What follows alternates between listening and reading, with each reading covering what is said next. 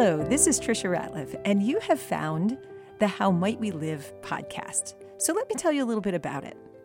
I decided to start this podcast because over the years, I noticed that I was pondering the same questions, just as a human walking around the earth, trying to grow. Those questions are, how might we live in healthy relationship with each other, with ourselves, with God, who we might call our higher power, and with the earth that we've been gifted and that we live on together. I find that whatever my challenges, whatever my job or occupation, or my concerns on a particular day, often my thoughts come back to one or more of those questions, and sometimes in combination.